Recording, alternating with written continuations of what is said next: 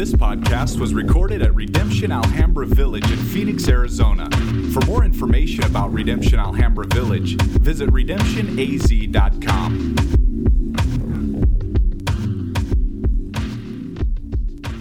My name is Aaron. I'm one of the pastors here. Also, we're one of 10 congregations that are throughout the state of Arizona.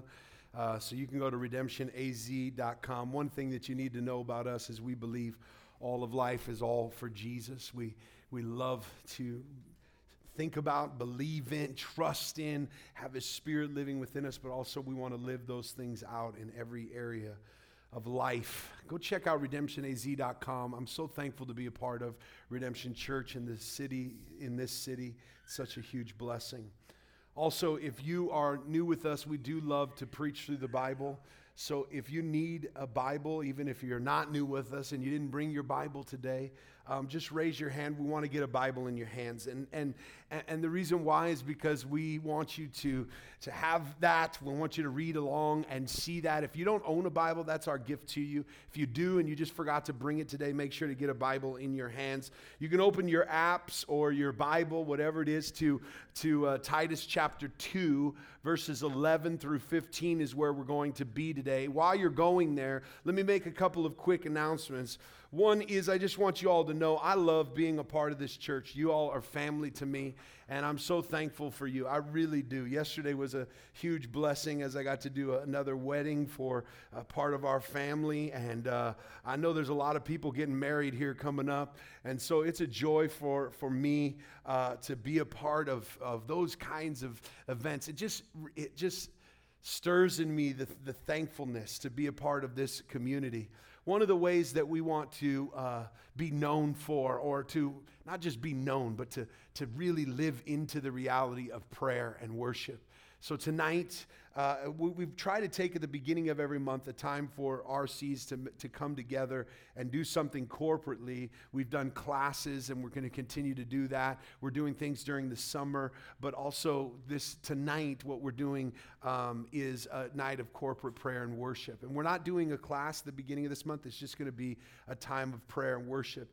I'm not sure if we're going to meet in here or in the youth room, but there's going to be time for us to just come together. And I would encourage you to come. I know it's hard if you have kids to come because we don't have childcare, but if there's any way that you can make it, we would love for you to come tonight at 6 p.m. for a time of just hearing from God, praying, singing, and just crying out to Him. Nothing more than that, not that we need more than that. So I hope you can come 6 p.m. tonight to pray with us. Also, if you are going to go to the gospel encounter or want more information about it, please see Pastor Wayne. He'll be outside yelling gospel encounter. That's at least what I heard him doing after this first service. So make sure to see him and there's also continued fundraising for the youth as they prepare to go to camp. Those are the announcements today, but I want to make sure that we get those things in your hand. If you want more information, we have more announcements than that. Make sure to go to Facebook or to our website. All right, let's get to Titus. Enough of these announcements today. Let's get to Titus. One of the things that I feel burdened to do as I'm preaching is for all of us in the room to be on the same page, and it's hard to do that, knowing that many of us haven't heard the past parts of the text that are going through. So I want to take a moment to kind of catch us up. And I'll do that as short as possible, but I want us to remember what this book is all about. One, I'll start with this statement. This is Paul writing to his son in the ministry, Titus, and he's writing to him to establish these churches that are in this city called Crete, but are different from the false teachers and the cultures. What we need to remember and the culture that's there, that stands out as a light to those people in contrast to all of the sinfulness and greed and individualism and all the things that you're seeing in this culture and in this contrast. What we have context. What we have to remember is this. Paul refers to Titus as a son, and he tells Titus to raise up families, that there should be basically these churches should be families. They should function as families. And we talked about this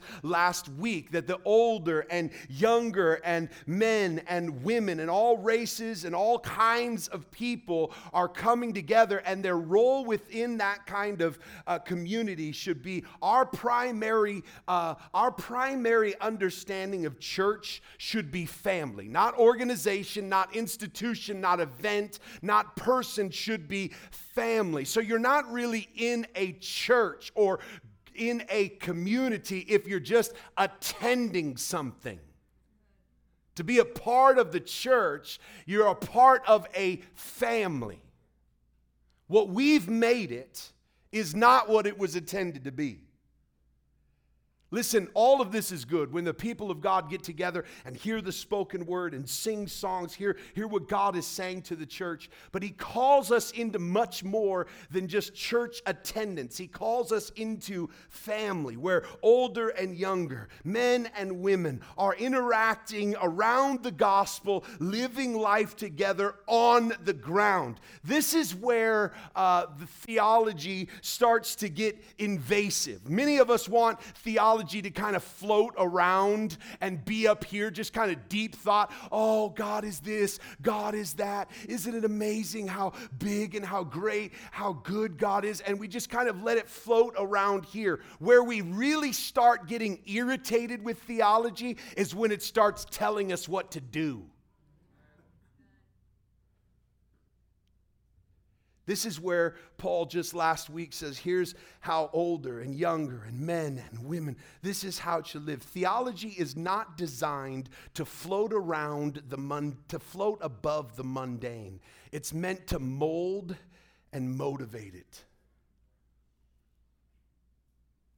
We're just kind of in this mundane world, and theology just kind of floats around up here. Theology, or who God is, should invade the very fabric of who we are, and it should mold us and motivate us. But when theology hits the ground, we start to struggle. How many of us, even after hearing last week's kind of sermon, you don't have to raise your hand, immediately like this? We love this one. We use it all the time. When I say we, I actually mean we. We use this one all the time. That would be nice, but I don't know if I could really do that. That's hard. How many of you ever read something out of Scripture and just goes, that's too hard? When you really start thinking about the implications of God upon our lives is when you start to see what people would really, really enjoy is for God to stay up there floating around in kind of his realm, and then let us control our own lives. And then when we mess something up, let him swoop in and kindly fix it up and then get out of our way so that we can stay in control. See, what Paul is doing here as we go into verse 11 through 15 is responding, if you will, to many of ours accusation of last week's text, verses 1 through 10, where you would read these kinds of things and go, that's cute and all, but I can't do that. That's too hard. And Paul is writing this to bring the motive and means, the motivation to shape and mold us into the kinds of people we're going to be if we're going to live out that which God has done, what the gospel informs us to do.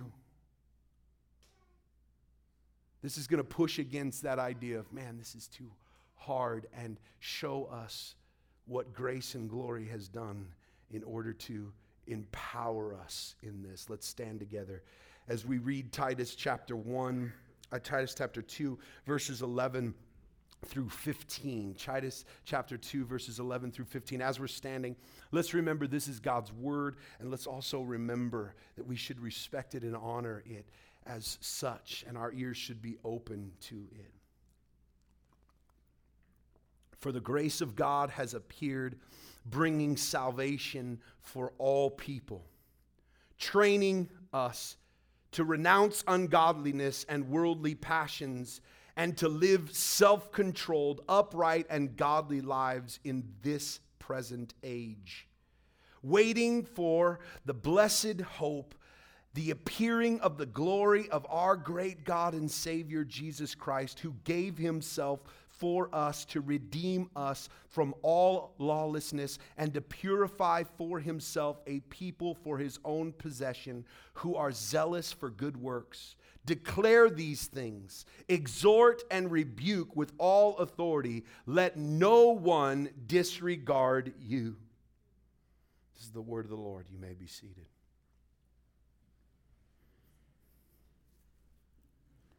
If we're honest in this place,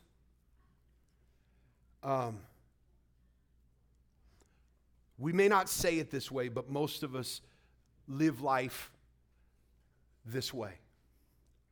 Reacting to what is right in front of our face all the time. Our whole world is revolved around what we see as the most pressing thing that's coming against us. Our whole life is shaped around, how can I fix this problem right now? Oh yeah, it's kind of cool, preacher, that you're talking about this kind of grace and glory. Yeah, it's great that Jesus came and died on the cross and that he's promising to appear and make all things new. I just want to pay my bills. Oh, it's cool that you're saying Jesus came and died on the cross. That's great. And it's awesome that you're saying he's going to appear and make all things new. But my marriage is horrible. I would just rather fix this. Oh man, Jesus died on the cross, cute story, and he's appearing and he's going to make all things new. But the reality is I could care less. All I want to do is succeed. I could share that story over and over again, and the reality is, it's a new story every day, a new problem, a new thing that you're facing, something internally, something externally. Everything is lived within the present in our heart. We don't live in scope of or shaped by or molded by grace and glory. Our lives are spent most often just trying to make it through the present. Our biggest problem is that we are consumed by this present age rather than living in grace and glory amongst this present age. We're shaped by and consumed by, and if we were honest, your passions, your desires, your plans for success are all shaped by this present age rather than shaped by grace and glory. The big problem for people is that their motivation is what they would have for themselves, how they would want it to be, rather than what this text points us to.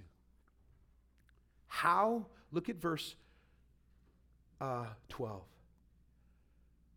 Living godly lives in this present age. You see that at the end of verse 12? Living godly lives in this present age is so far from what we think we should be doing that our hearts, that even if I say that, how do I live a godly life in this present? How can I do that? Here's the call of this text, that we should live self-controlled, upright, and godly lives in this present age. The only way that can happen, The only way, what we studied last week, older men, older women, younger women, all the kinds of people that are within this place, how do you live out what the gospel informs you to live out in this present age? How do you live self-controlled? How do you live that way? And that is only found with what is surrounding it. For the grace of God, verse 11, has appeared, bringing salvation to all people, training us to renounce ungodliness and worldly passions and to live self-controlled. Grace is training us. And here's why I have to take a minute to talk about grace. Because grace is massively misunderstood and misused. And it affects the way you live when it's misunderstood and misused. Here's what I mean. These stories may or may not be true. Pastoral struggle. These stories may or may not have had names changed to protect the innocent. These stories, for sure, have to deal with us and our daily struggle with understanding grace. Let me give you some pastoral realities to this. Imagine, because this may or may not be true, imagine a young man and a young girl who are dating in this church. Just imagine it, because this may or may not be true. And what happens is they break up. And when they break up, there's tears and listening to R&B music and a lot of loneliness. And so the young man comes to me and says, "Pastor, listen, I need you to sit down with me and my ex. She broke up with me because we have been sleeping together." Not sleeping, that's, sleeping, having sex. We've been having sex. And she feels really bad, and because she doesn't understand grace, she broke up with me. So I need you to sit down and talk to her about grace, because she's being really legalistic, and we need to have a talk with her about how God has given her the grace to stay in this relationship and keep having sex with me.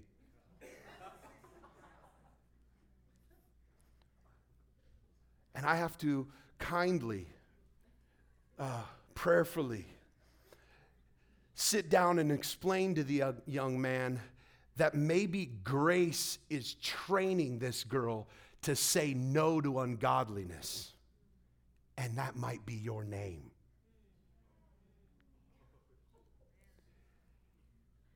That what you're saying grace can forgive her to do, she's actually applying grace, and it's training her to say no. Young man, you don't get grace.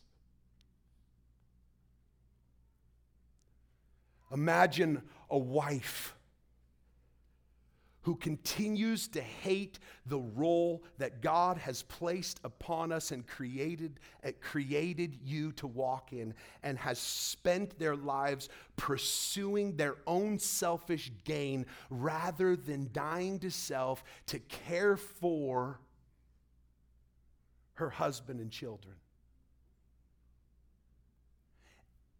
And no matter how much she's confronted, no matter how much she is continued to point to the freedom and the reality of the gospel, she just says, "Listen, give me grace while I do this. Give me grace."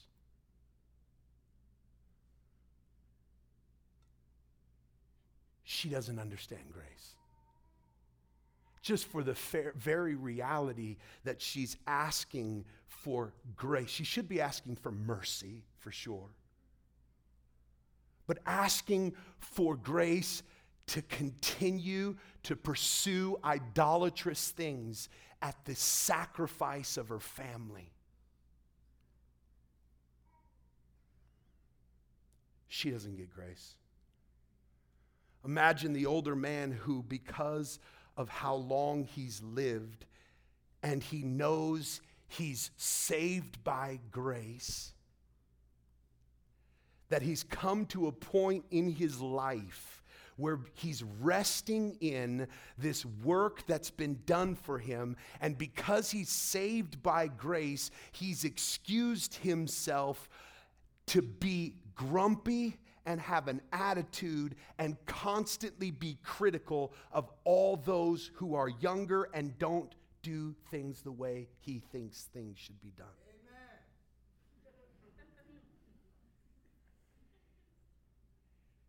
And as he sits and waits for the day he stands before God, he rests in his reality of being saved by grace and doesn't believe that grace should train him to be kind and loving and supportive and fathering.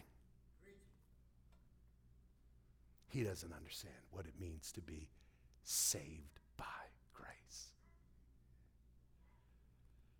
Imagine the older woman who has chosen to spend the last part of her life on the phone and in person, spitting venom of gossip about every person that they can think of or that has crossed their path.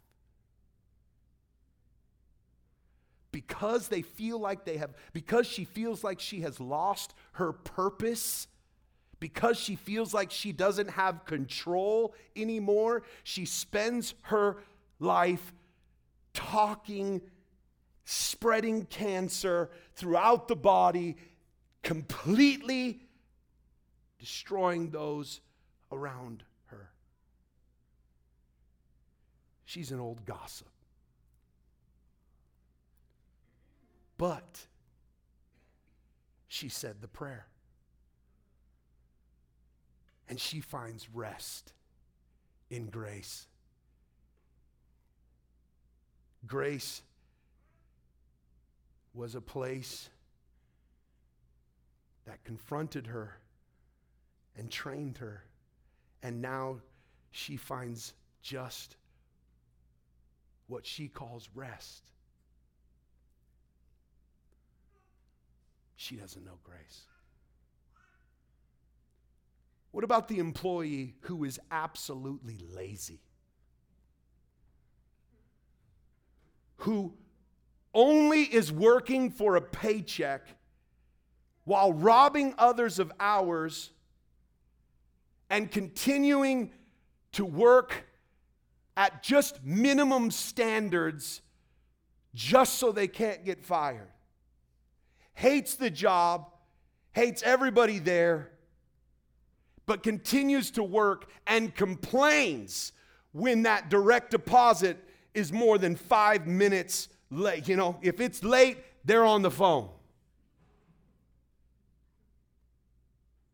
And every week they come to this room and they come and partake of communion and they eat and drink and talk about God's saving grace and, oh, thank you for saving me. But they haven't seen that grace applied and trained and lived out in such a way where their work becomes worship unto God and that their whole lives are a reflection of the beauty and glory of the one who saved them.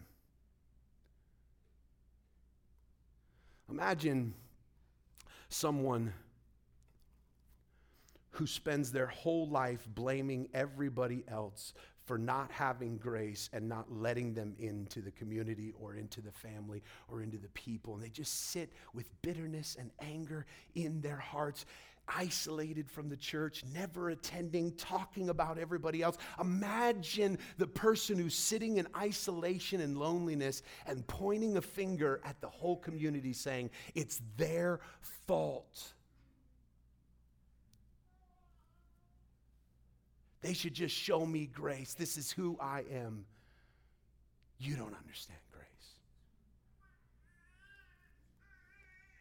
The reason why those people, fictional people, are living in that manner and living in that way is because they say they understand grace. But what Paul points out here is for us to walk in this godliness and live in the way we should in this present age, we have to understand the grace of God has appeared, bringing salvation to all people, training us to renounce ungodliness and worldly passions and to live self-controlled lives, upright and godly in this present age. First thing you need to learn about grace, grace is Jesus. It's not some abstract thing that just floats around here that you just grab a hold of whenever you need a piece of grace. Grace is Jesus. When you think about grace, don't just think about, oh, it's just a beautiful kind of personality trait. Grace is a person. It's Jesus. Grace has appeared, is what 11 says. It's appeared in the person of Jesus, who lived the life we should have lived, who died the death we should have died, who raised from the grave, conquering sin and death, and has placed his Spirit in his people living through us. This grace, this Jesus, empowers us to bring us out of this old kingdom, this death kingdom, to bring us out of the kingdom of this world and bring us into this new kingdom, the kingdom of God, the kingdom of heaven, the kingdom of our God and Lord Jesus Christ. This grace does not mean that you can do whatever you want to do. This grace does not mean you can live however you want and God will always forgive you. This grace, this Jesus trains you. Grace trains you. What does it train you to do? It trains you to say no to ungodliness and worldly passions. It's hard to get an amen out of you all this morning. Will you give me one? Okay. Trains you to say no to ungodliness and worldly passions. And it calls that self-control. Here's what I think a lot of you really live your life like. Waiting for the Holy Spirit, because here's what you believe will take place, to come and just make you do good things.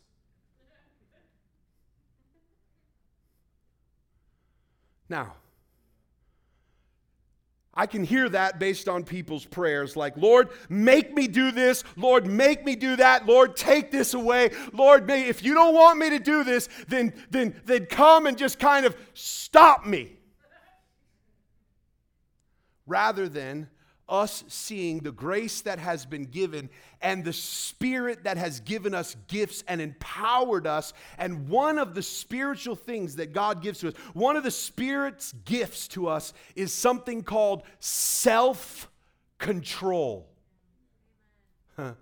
That's hard because we're thinking spirit control means we're just kind of out of body.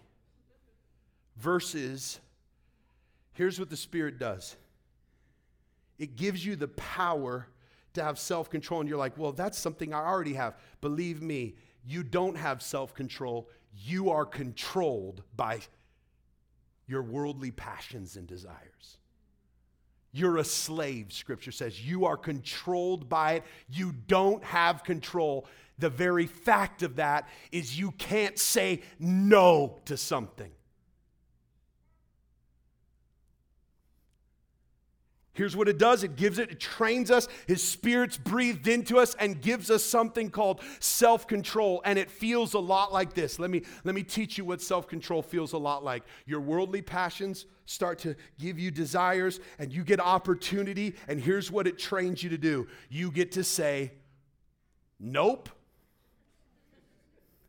Did you all realize that by the help of the Spirit, you can say no to things that have controlled you before? Oh, that's hard. Now you can do it.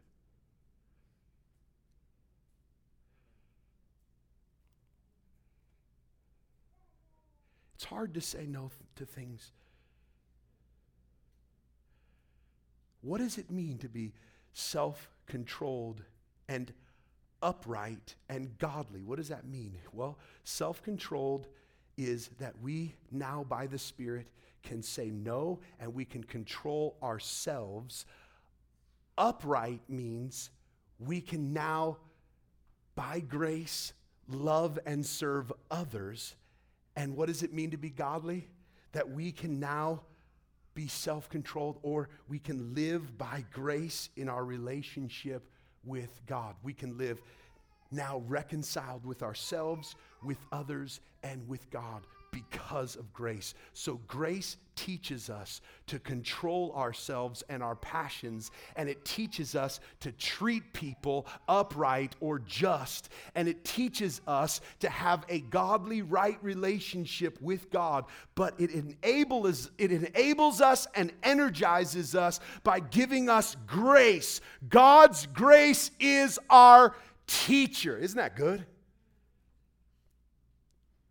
But if you want people to actually live this out, then there's no way that I can sit here and emphasize that you better do these things. Instead, you better see what Paul is saying here. He's saying grace has appeared and salvation has been brought to all people so that we now, through God's grace, have been given all we need to have these things. Then there's this word glory. Isn't this interesting? Grace, then glory. And we're kind of in this present age between these two. Glory is this: the New Testament speaks much more often of Christ appearing than his coming. We talk about him coming, blowing everything up and getting us out of here.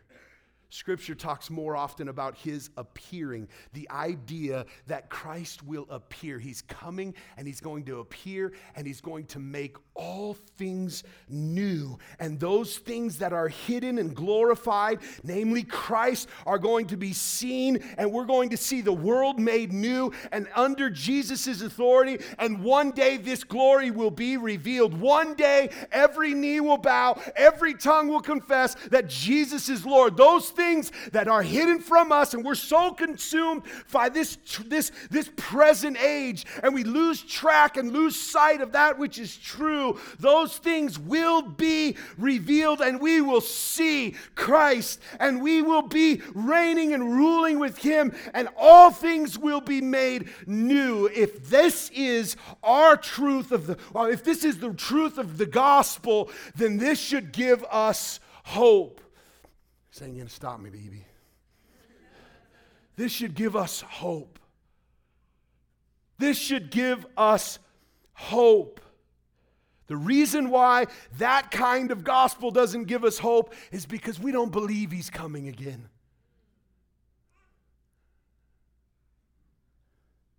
We should have new hope. Anything in this world is not better than what we will have in Christ. Here's how the saints throughout history have made it through suffering and pain and trials and tribulation. Here's how they have persevered in this present age. You want to know how? The reason they can say no to things in this world is because they believe that this has nothing on what they will have when he appears. The reason why you're consuming all you can get now is because there's no hope in him returning, because you just want, this is good, I better get filled with this. The only way I can say no to that is because I got something better coming. That the people of God are filled with hope, and the pleasures of sin does not attract us so strongly when it's compared to what we can have in him when he comes.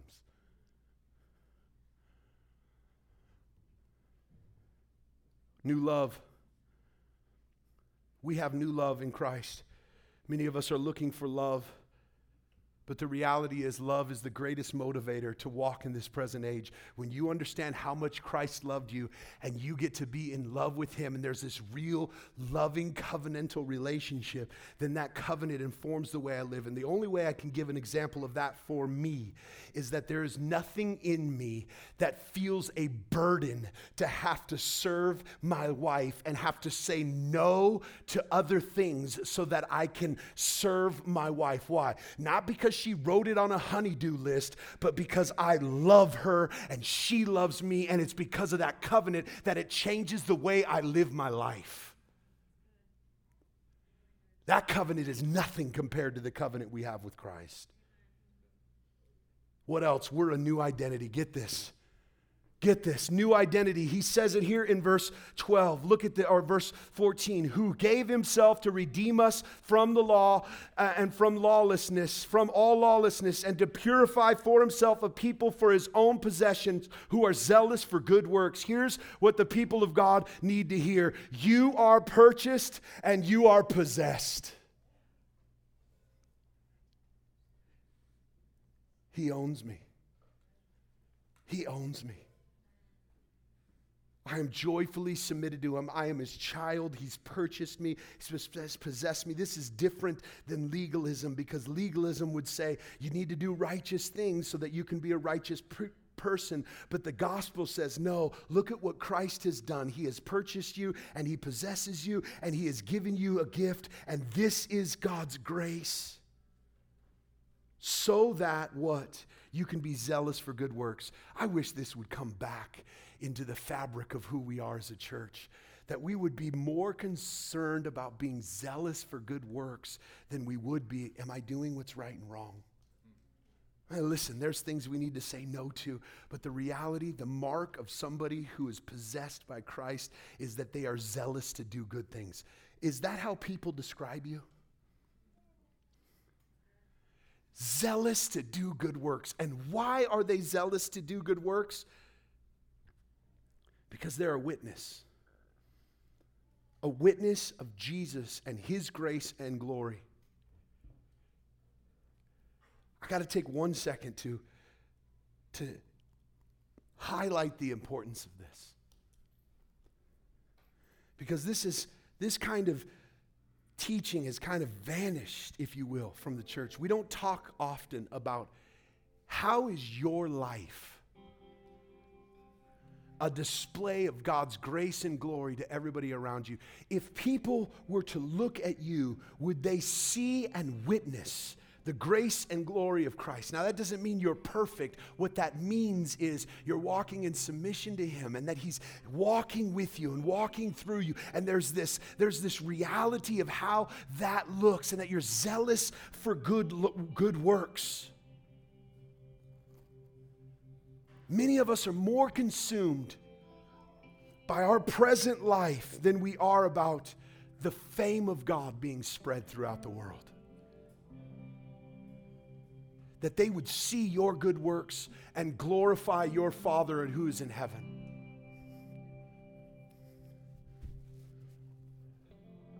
There are things that I do, and I'm going to continue this illustration because we need to end. But there are things that I do not because I think I'm going to do something wrong against my wife, but because I don't want people to think or see or even believe that my eyes are on some other woman. I won't drive alone with another woman. I'm not going to go hang out. You're not going to just see me sitting, by myself with somebody else. Why? Not because I think I can't do that. Because I don't want anybody thinking, man, poor Dana. She's got a husband who's just out there doing his thing. Has anybody told her?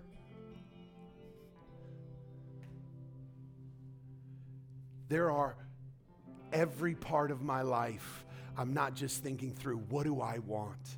So much of why my life has been so transformed is because I'm thinking, what are people going to think of Jesus if they see how my life is being lived right now? that the witness of Jesus amongst his church needs to become a primary focus of ours. What is the world seeing about Christ? That doesn't mean, let's do everything to please everybody around us. This is not people pleasing. This is about spreading the fame of Jesus throughout the world. Why? Because I want people to know who he is. I want to represent him well. He's so loved me. He's so poured out his grace and glory upon me that I want the world to see it. That's why Paul says, don't be ashamed to say it. Speak about it. Confront. Church, here's what I'm going to do. 2 things.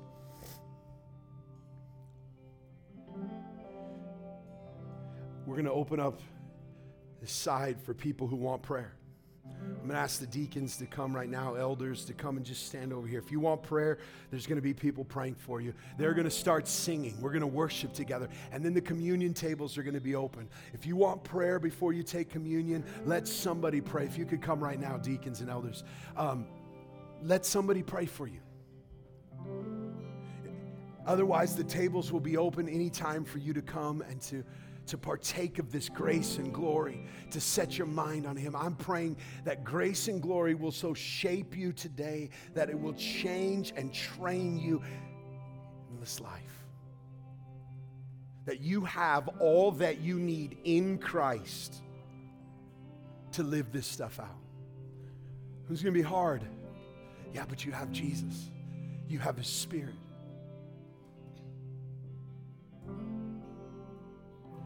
It means things may get cut out. It means things you might have to say no to. It may mean things that you have to walk away from. It may mean a lot of sacrifice, but I'm going to tell you this. Here's what it does mean. That you're living in this place so thankful for the grace that's been given to you and awaiting his appearing, and that informs how you live right now. The tables are open. We're going to sing and worship together. If you need prayer, come to the front.